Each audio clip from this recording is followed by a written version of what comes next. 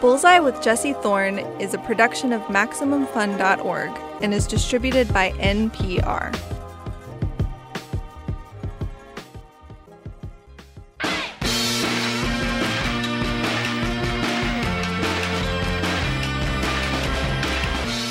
It's Bullseye. I'm Jared Hill. And I am Travell Anderson. Jesse's out this week, and the Max Fun Podcast Fanti is taking over. Coming up next, Travell, you've got to guess who you're talking to. Yes, I spoke to Katori Hall, who is a well-revered playwright who's transitioning into television now with a adaptation of her play, P-Valley. The name of the play is the P stands for a word we can't say on NPR, but she's known for a lot of her plays, in particular, The Mountaintop. It won the Laurence Olivier Award for Best New Play, and it reimagines Martin Luther King's last night on Earth at the Lorraine Motel. And here in P-Valley, have you had a chance to see it yet, Jared? I haven't gotten to check it out yet, no.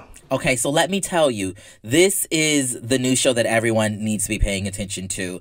It is set in a fictional southern town in the Mississippi Delta, and it's a show about sex workers and strippers, and my favorite character by the name of Uncle Clifford. She is a non-binary individual who owns the strip club called The Pynk. That's P-Y-N-K. I got a chance to talk about a little bit of that character with Katori. We're going to throw to a clip right now. In this clip, Clifford gets a visit in her office from the queen bee of the club, a dancer who goes by the name of Mercedes, played by Brandy Evans. She is the most popular dancer in the club, but now it's time for her to retire.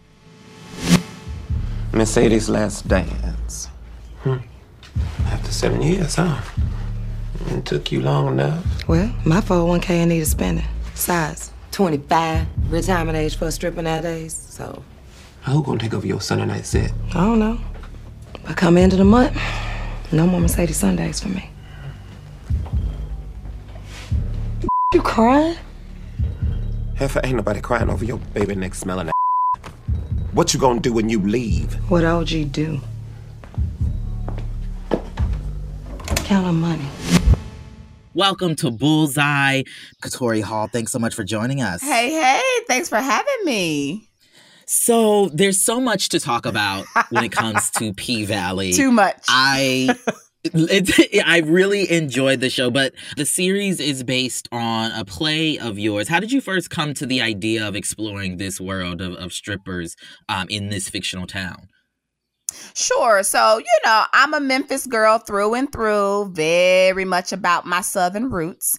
And what's so interesting is that a lot of people don't know just how popular strip clubs are down south. Like, I actually grew up sneaking into strip clubs, like with my sister, and, frequenting these places where you running into family members, you run into friends. I done had all kinds of celebrations at the club, like whether it's your birthday, a bachelorette party, a bachelor party. There's even been a baby shower that was there at the strip club. It's definitely a space where a lot of cultural collisions happen. And when you go inside, and I was always just, inspired by what I would see. Like, most people think, oh, it's just about taking off clothes. But like, these women, when they're up on that stage, up on that pole, they're sheroes. They are doing some of the most athletic things I have ever seen in my life. And so, having been exposed to the environment socially, I kind of kept it always in the back of my mind. And so, fast forward to when I was like in my 20s in New York City, and I decided I was going to start taking pole dancing classes because I had been so impressed by the Cirque du Soleil-esque tricks that these women, were doing up on the pole in those places that I grew up around. And so I remember going to that class, and child, I almost fell out because I got so nauseated. I could not pull my body weight up on that pole. I was sliding down. I thought, I'm supposed to put oil on my legs so that I can, get up there. No, you ain't supposed to put no oil on your legs. You're supposed to, put chalk on your legs. And so that was the day when I realized that this art, this craft, is hard. It requires training. It requires you to be an expert. And so from that moment of trying to physically try it myself, that was the entry point for me, because I really wanted to showcase and demonstrate to the people, like, this is a craft. So I started this kind of research phase where for 6 years, I went to like 40 something strip clubs, interviewed just as many women, and really cultivated very strong personal relationships with these women. In fact, I celebrated my 30th birthday in the women's locker room in Sin City in the Bronx, because, there's a sisterhood that is behind stage. And so all of that culminated into a play called Valley that was produced in 2015 at Mixed Blood Theater in Minneapolis. And when I saw that play on stage, I very quickly realized that it was not a play, that it was a TV show, because it had so much going on. Even the reviewers, they were like, we love this play, but woo, child, it got a lot going on. It was sprawling. The characters had legs, like literally and figuratively, for days. And so I wanted to switch mediums, and I very quickly pivoted to the TV space. And so I ended up pitching it, and Starz bought the idea. And so for 4 years, I developed the series version of the story. And it was an amazing experience, because you learn a lot about yourself when it comes to switching from playwright to, TV creator, showrunner. It requires you to be a much more collaborative person. But I'm so blessed that I had that opportunity. And so it's really been a true blue odyssey. It's taken me 10 years to bring this story to the masses. And it's all started from me just being that Southern gal sneaking into strip clubs down in Memphis. Could you talk to us a little bit about the process of research and having conversations with some of these women? How did they respond to your interest in telling some of their stories? So you would think that some random woman walking up into a strip club saying, hey, can you tell me about your life? Like, what's your real name? You'd think that I would be very quickly shown the door, right? But I think because no one ever came in asking them who they were and why they did what they did, and speaking to them like they were human beings versus objects, there was a very quick, response. Like, girl, let me tell you, then you're like, let's sit down at the bar, to the point where there was a moment where the manager came by, I was like, you need to be twerking. Like, why are you sitting down, talking to this woman? Like, don't worry about it. We working, and I think it had a lot to do with me just coming inside of that space and seeing them and seeing that they were just like me and talking to them like they had a life and that they weren't just a pair of breasts and a big bottom. I very quickly moved from the stage to backstage and into the locker room because of the fact that I was always very open about why I was doing this, in terms of being able to tell a story that truly came from a place of empathy and wanting them to have agency in the storytelling as well. It's like, if you can give me your truth, I promise that I will take care of that, like the baby that it is so precious. Truth is so precious. And I promise to be inspired by that so that I can use fiction in order to tell more deeper truths. And I really felt every dancer that I spoke to really got quickly on board with that goal, because they themselves have felt the hand of subjugation, felt the hand of being misrepresented, all the shame that a lot of them carry because of the shaming that our society does to women who dance for a living. And so they really were just as invested, if not more invested than me, when it came to sharing the true stories about the dance world. I love that journey you just painted for us. And I want to particularly zero in on something you said earlier about how in the South, the strip club is a very integral location in a lot of our communities. I'm from Absolutely. Charleston, South Carolina, but I came of age. I went to school in Atlanta. Shout out to Magic City. Yes, Magic.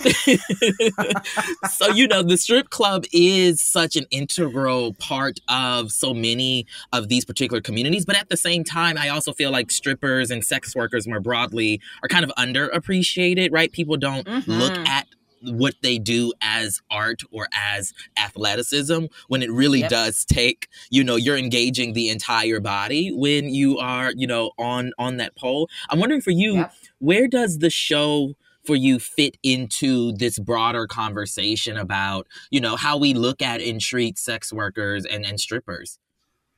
So for me, this is a love letter. It's definitely coming from a place of empathy because we know that these women have been dehumanized. The world of stripping has been stigmatized. And for the fact that we live in this patriarchal society where all women have to kind of struggle for respect, but, more so with, the broader term we use, sex workers and specifically strippers, this whole idea of taking your clothes off for money is just something that we don't want to embrace as this kind of, a society that I would say participates in respectability politics. We always want our women, particularly Black women, to be shown in a specific way. And, for me, I wanted to say to hell with that.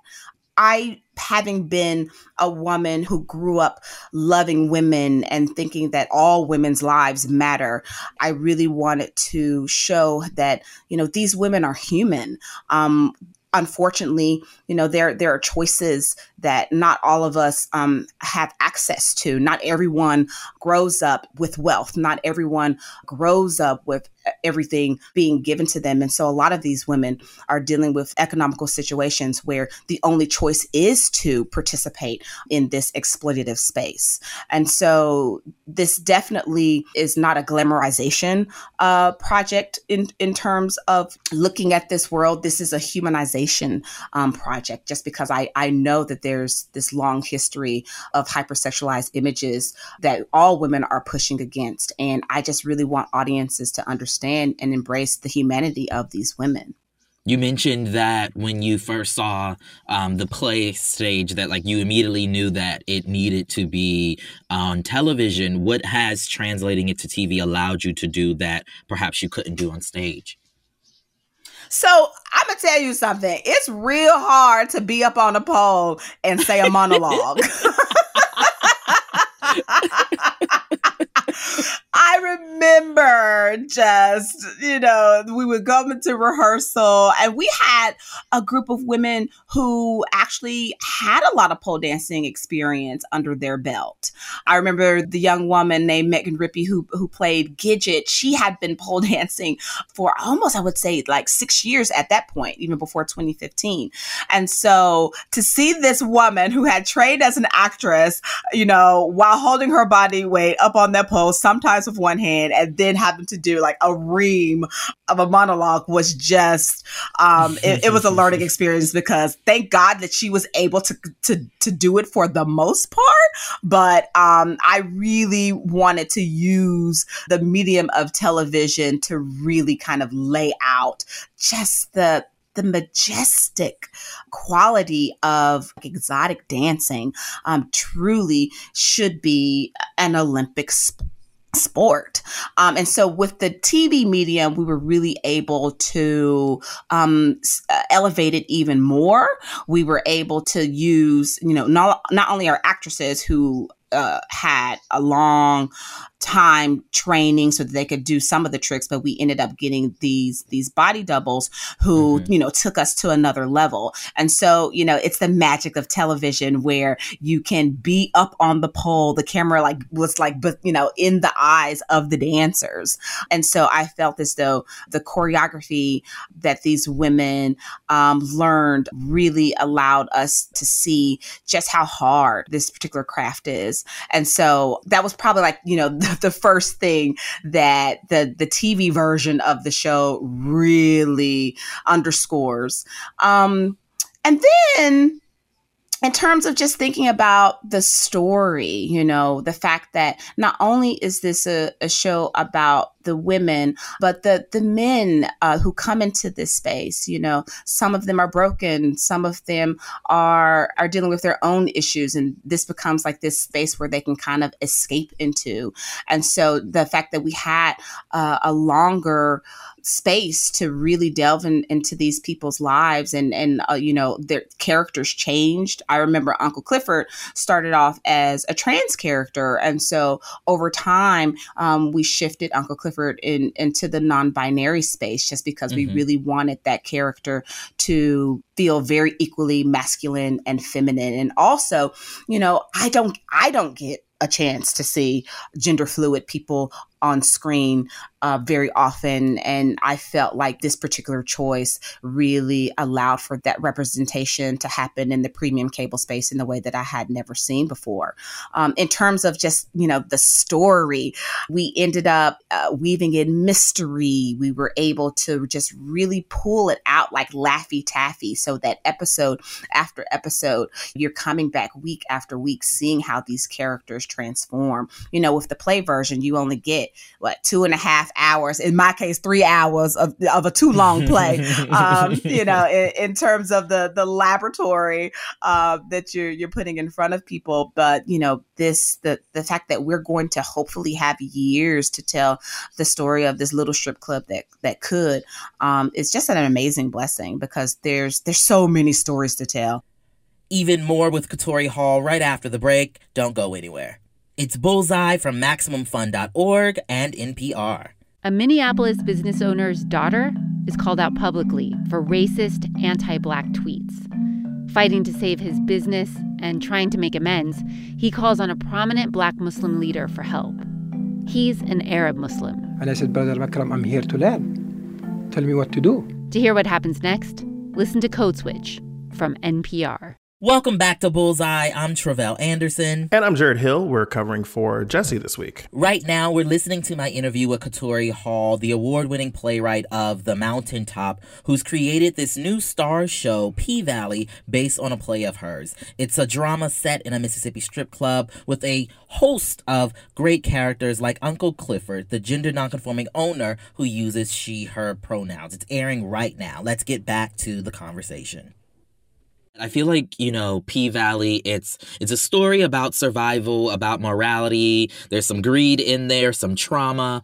But for me, I think the thing that shines the most is this idea of like the particular brand of like Black femininity that is explored in the show. And particularly the ways it manifests across genders, right? So you mentioned Uncle Cliff as a character who is non-binary. And to your point, as someone who is also non-binary, I love seeing someone who looks and shows up in the world like me on TV. And beyond that, a character who's as much a protagonist as the cis folks in the story, right? They're not just the sassy best friend or in the periphery.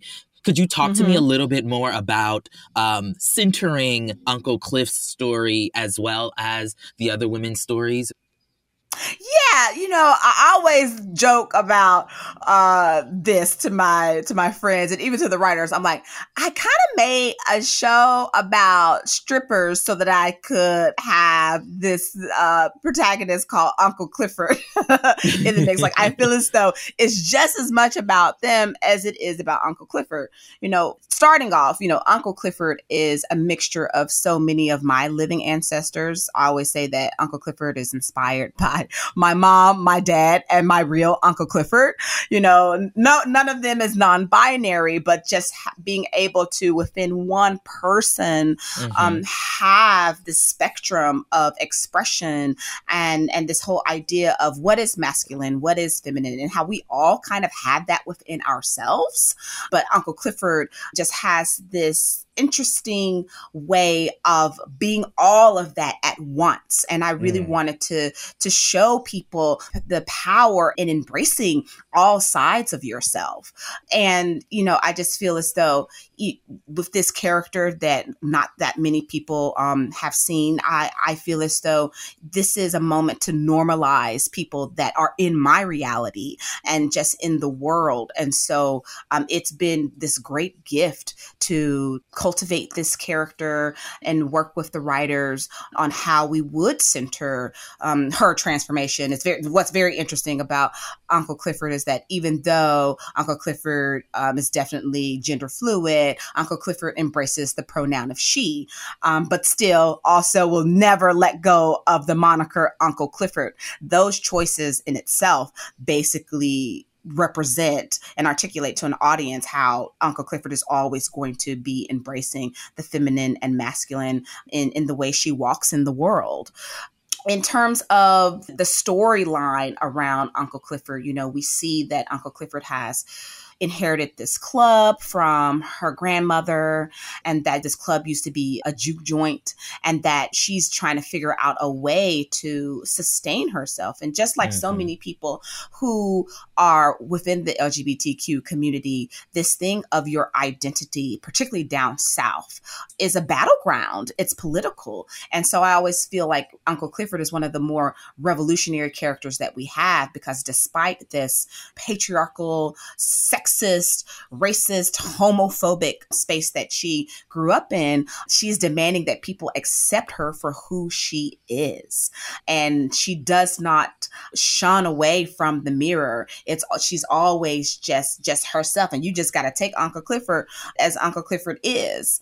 That watching this character kind of walk in the world and be embraced by the other characters, to me, is also a kind of revolutionary thing. One of my favorite scenes, particularly in episode 2, is, or I mean, just, you know, I would say in all the episodes, you know, she has a worker named Big L who, you know, looks very, you know, hyper masculine, doesn't seem like he would be chilling in tight quarters, you know, the office with Uncle Clifford. But yet there's this sense of great respect, and the fact that even Big L chooses to talk about Uncle Clifford in the pronouns that she has chosen for herself, to me is a level of respect. And this show is about the people who have been misrepresented, who have been cast aside by society, whether it's sex workers or people who are trans or non-binary. We want to be able to very clearly say to the world that our society is complicated and there's diversity within diversity, and we all can live in a place in harmony if we were given that opportunity. So shows like this, I think, just really give audiences an idea as to how human different people are. And it puts you in the living room with them. It brings these people inside of your living room, which I think is a very privileged position to be in, particularly because a lot of people don't get an opportunity to engage with folks like this. Yeah, and I think to one of your points, one of my favorite things about Uncle Clifford is that, you know, Uncle Clifford is accepted by everyone in the community as she is, and they quote unquote allow her to move through the world in the ways that she wishes. And the fact that Uncle Clifford isn't like, you know, a young spring chicken, I think helps illustrate this idea. Not to say Uncle Clifford's old. 38 ain't old. It ain't old, Jamel. It ain't old. But what I'm saying is, you know, I feel like so often when we talk about LGBTQ people, particularly trans folks and non-binary folks, oftentimes it's seen as if we are like this new trend, as if we just like dropped out of the sky a few years ago. Oh, no. When, you know, folks like us, right, have existed in these communities, even in some communities, right, where it hasn't necessarily been the easiest for those of us LGBTQ, but we've always been your business owners and your neighbors and everyone like that. That's one of the things I love about Uncle Clifford. As we move on, I want to play another clip from P-Valley. Here, we're going to be introduced to Autumn, played by Elarica Johnson, who's keeping a few secrets to herself. In this clip, Autumn is trying to get inside of the Pink, but she's having some trouble getting past a flirtatious bouncer. Gotta be 30, little mama. But that gentleman just paid 20. Yeah, well, that's how much it costs for a pretty like you. That how you give compliments around these here parts? That's just the politicking of the paint. Uncle Clifford rules. No funny money, no bullets, and no more chips. No chips?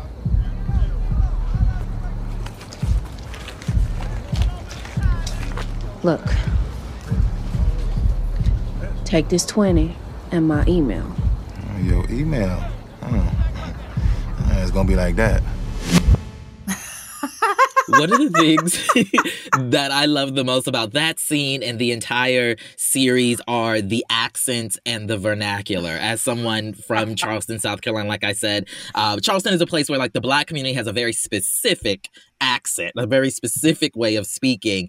And so I have to say it felt a little bit at home for me to hear this accent, these types of accents, these types of vernacular employed throughout the entire show. Talk to me about that decision to lean into that. Absolutely. So anytime you go to a Katori Hall show, you're going to get that Katori Hall experience. And what I mean by that is, you know, I am a woman who honors her Blackness and honors those Southern roots basically in everything that I do. You know, growing up, I was the quote unquote only one in a lot of spaces, you know, not always the only woman, but oftentimes the only Black person. Mm-hmm. And I remember, you know, going to class and being told that people didn't understand me. And so you learn how to, in acting school, I remember very specifically my vocal instructor working very hard with me to change the way I said pen. I'm like, yeah, you know, I need a pen, like a pen to pin your dress. I'm like, not a pen to write with. And so you grow up feeling ashamed about this thing that makes you, like our tongue, our way of communicating. It is beautiful. The African American vernacular oftentimes comes under fire as seeming dumb or you know, like, oh, they speak in broken English, and it's like, no, we speak in English. We just speak in it in a flyer way than you are. So I had those experiences of, you know, feeling ashamed as to how I spoke. And so when it came to having this opportunity to use linguistics to world build this show, I really had to embrace my roots, and I had to show that this is a music, this language that we created, you know, this fusion of dialect and accent and lingo. It's a beautiful kind of oral gumbo that we're making, and I just hope that, you know, week after week, people come to feast upon this amazing buffet of new words and new phrases that we are serving up.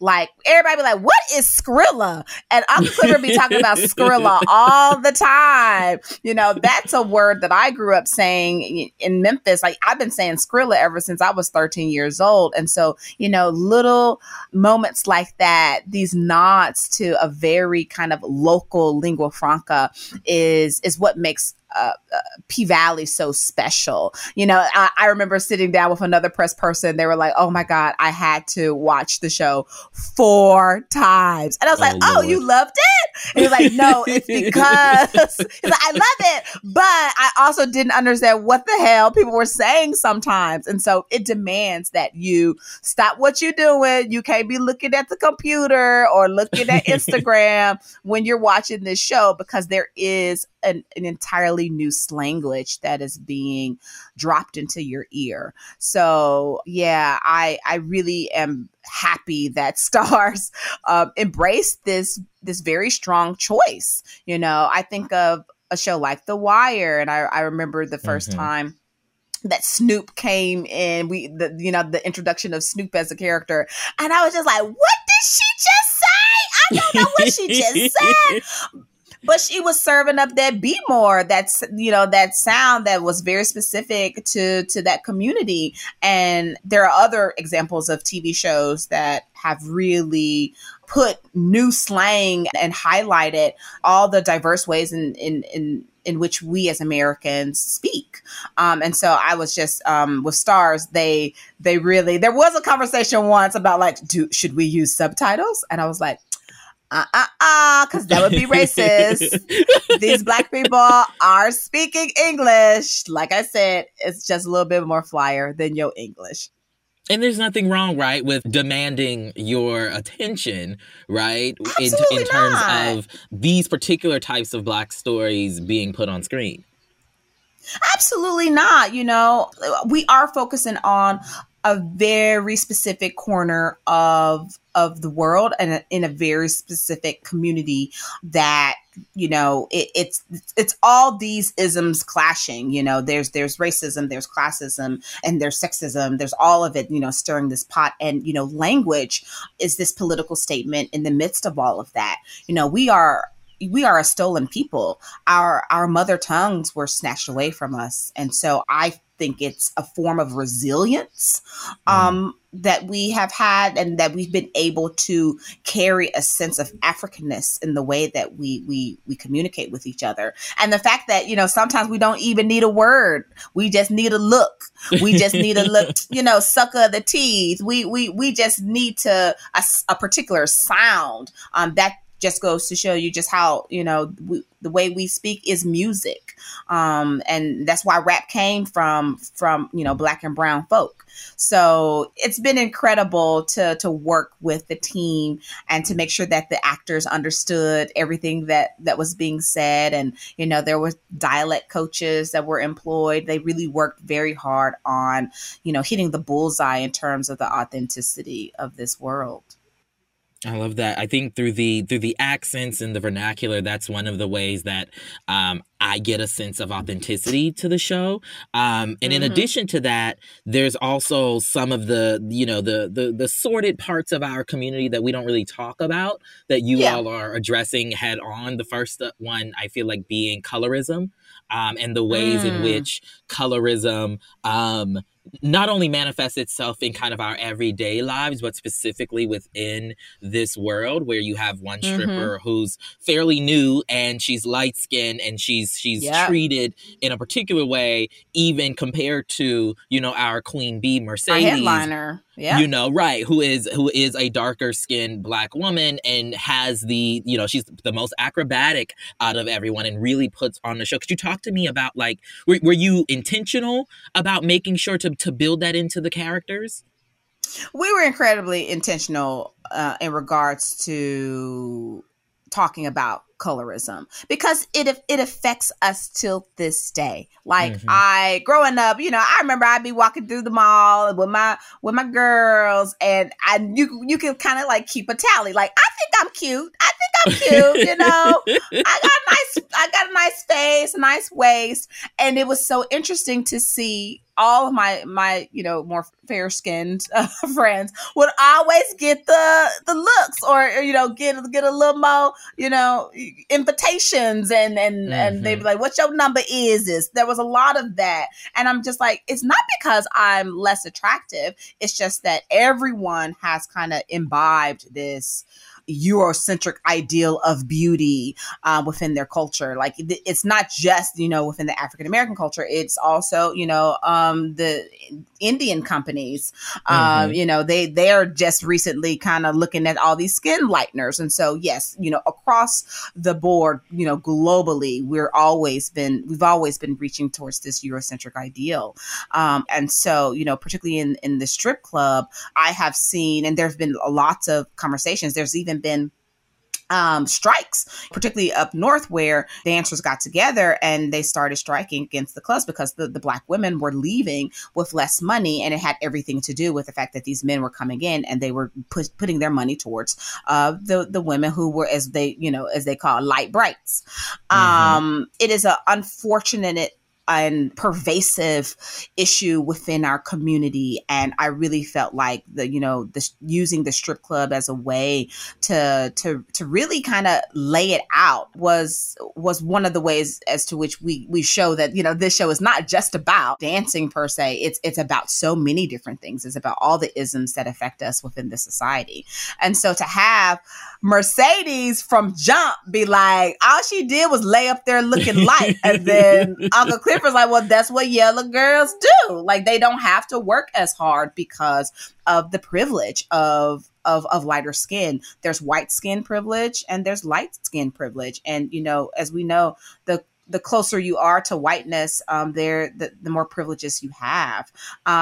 What's interesting is I think Autumn is well aware of that privilege, and she's well aware of the gaze, that male gaze, and how she can kind of use it to her advantage. And we see her kind of like lean into that and accept that privilege. But it is interesting to see a character who kind of knows how the game is being played, because she's one smart cookie.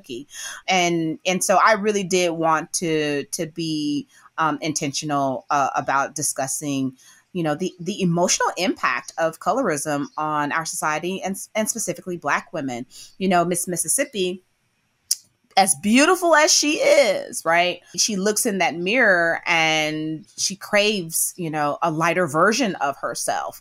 We talked to the actress Shannon Thornton, who plays her, about those insecurities. And she herself can kind of speak to being this beautiful chocolate brown skin woman and still, because of the society and because of that focus on this Eurocentric ideal, has felt less than her lighter counterparts. And so I thought the strip club space was the kind of perfect place to really show how these characters push up against that and try to find a mirror that really feels loving within that space. What's really cool is that you have Uncle Clifford, who I think who ends up saying it. I think Mercedes calls Uncle Clifford Midnight Blue, and then Uncle Clifford just shoot her the side eye and like, and like, I'm proud of my midnight blueness. So I think it is beautiful, like in implicit ways we're showing how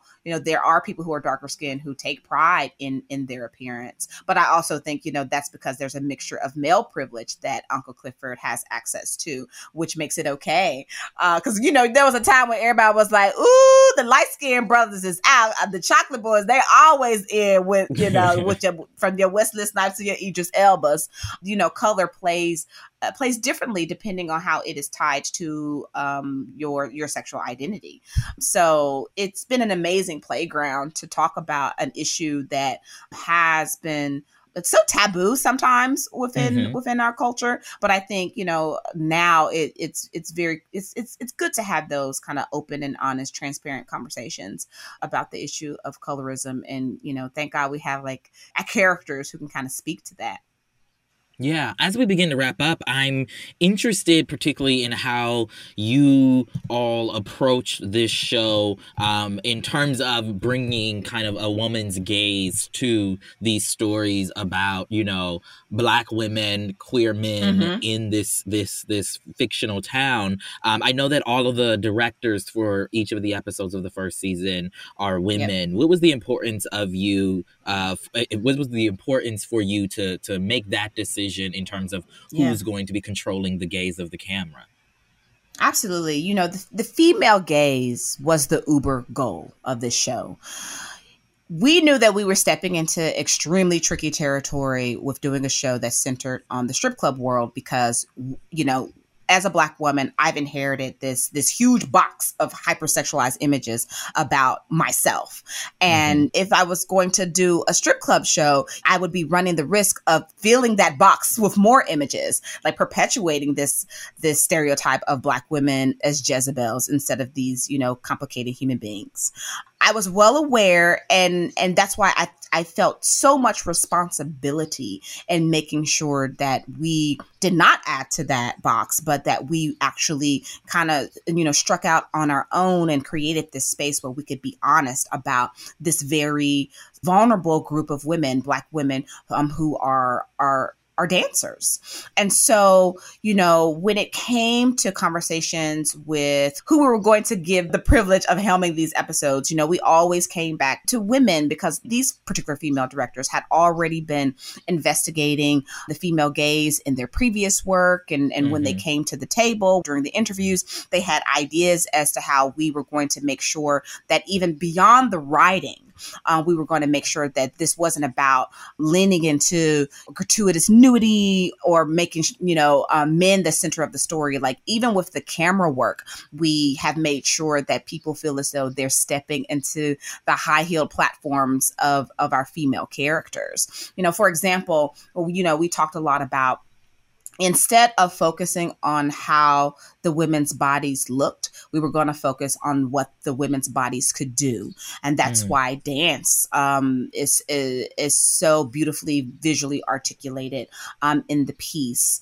You'll notice that there's not a lot of like boob shots in our show. Like we show that, women are naked, that's part of their job. That is the requirement to work in this space. But it's about the athleticism and focusing on movement and motion instead of just breasts and bottom. We talked a lot about embedding the camera inside of the experience of the women. The fact that there's a lot of kind of POV shots where you really get the woman's perspective. I love that moment when we're with Autumn and she's walking through the club, that first night right behind Mercedes, and you see, her eye roving across the crowd, taking that all in. From the male perspective, it would just be like, let me throw some money, like that's an object on stage, versus a real sentient human being who's going through this first time experience and is in awe. Those particular choices were so helpful in making sure that people understood that this is from the eyes of these women, and there's no judgment placed on how they're experiencing things or what they're going through. There's just kind of this very honest approach to how they walk in the world. And so I think that went miles to making sure that the show didn't feel, just exploitative. Like, we were already telling a story about an exploitative space. But, when you place the camera in the eyes of your female characters, you get a sense of how this exploitative space can actually also be a space for liberation for a lot of women. In episode 2, I remember we had a moment where we ended up reshooting a scene just because we felt like, the nudity was getting in the way of us, taking in a particular conversation. It was actually this lap dance that Autumn was doing it was Andre and the character Corbin.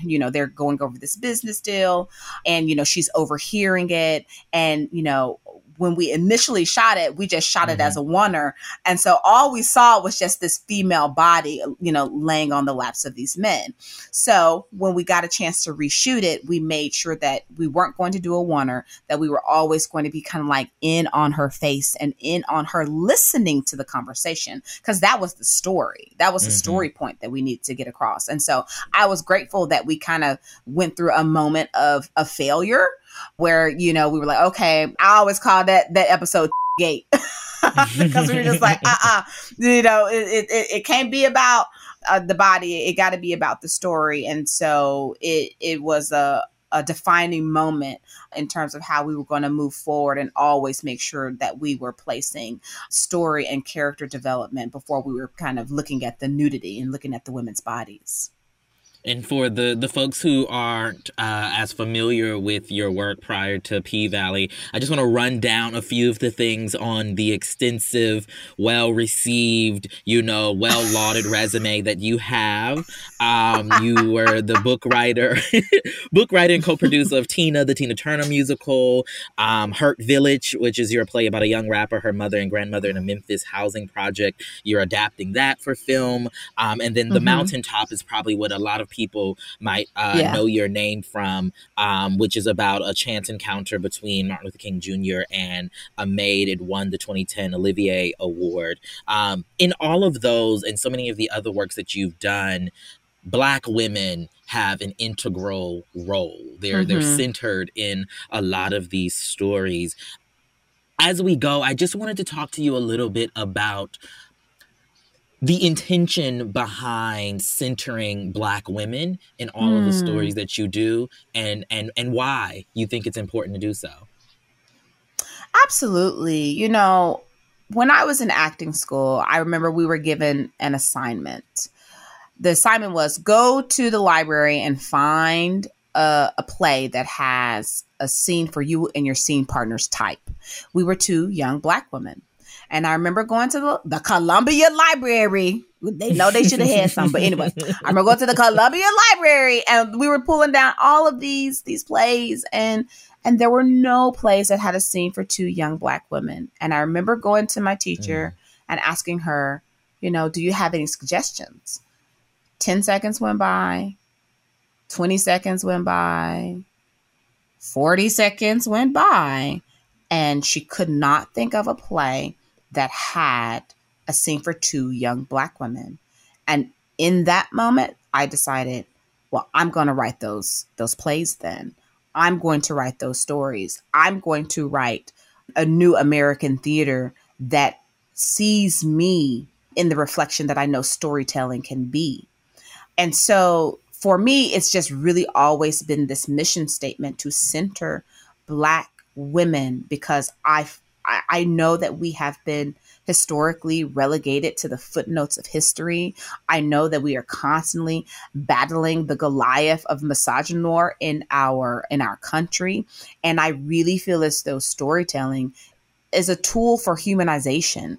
And that's why Black women are so misunderstood, because we haven't been able to be the queens and sheroes of our own stories, and to be able to kind of utilize the power of storytelling to create a moment of empathy for a group of people who have been dehumanized and misrepresented and ignored for so long is just a gift to me. I descend from slaves. My mother actually used to pick cotton. Like, it's not that long ago. Like, the cotton fields are still working, and the fact that I have a 65-year-old mother whose hands pulled those cotton bolls out in order for her to get enough money for her school clothes for the year. And the fact that all I have to do is raise a pen and write me and my sisters and my brothers into their own histories. It's my responsibility. I just feel as though your ancestors went through too much for you to be silent and for you to not use your gifts. And so for me, storytelling has been a way to be resistant and to be one of the ways in which we kind of create empathy and use storytelling as a powerful megaphone for not only Black women, but Black people in general. I love that. Katori Hall, thanks so much for giving us some of your time. Oh, thank you for having me. I appreciate it. Loved it. That was Katori Hall. Thanks so much for joining us. I love how she has just incorporated, what we would consider to be Ebonics or AAVE into the show. Make sure you check it out and watch P-Valley on Starz right now. It's super, super, super great. That's the end of another episode of Bullseye. I'm Jared Hill. I'm Travell Anderson. Bullseye is produced out of the homes of each of us and the staff of Maximum Fun in and around Greater Los Angeles, where there are children playing outside in a pool all day long next door to me. I don't know what you've been experiencing as you're recording from home, but there's always children's laughter and screaming outside. Well, my upstairs neighbors, they love to move furniture at all hours of the night for some reason. So shout out to them. This show is produced by Speaking Into Microphones, obviously. Our producer is Kevin Ferguson. Jesus Ambrosio and Jordan Cowling are our associate producers. We also get help from Casey O'Brien. Our interstitial music is by Dan Wally, also known as DJW. Our theme song is by The Go Team. Thanks to them and their label Memphis Industries for letting us use it. And you can always keep up with the show on Facebook, Twitter, and YouTube. Just search for Bullseye with Jesse Thorne. And you can check out our show called Fanti, F-A-N-T-I, which, as we said, is a portmanteau of fan and anti, basically the things that we love, but have some challenges around. New episodes of the podcast come out every Thursday wherever you get your podcasts. And as Jesse might remind us, all great radio hosts have a signature sign-off. But we don't, so bye. Bye. Bullseye with Jesse Thorne is a production of MaximumFun.org and is distributed by NPR.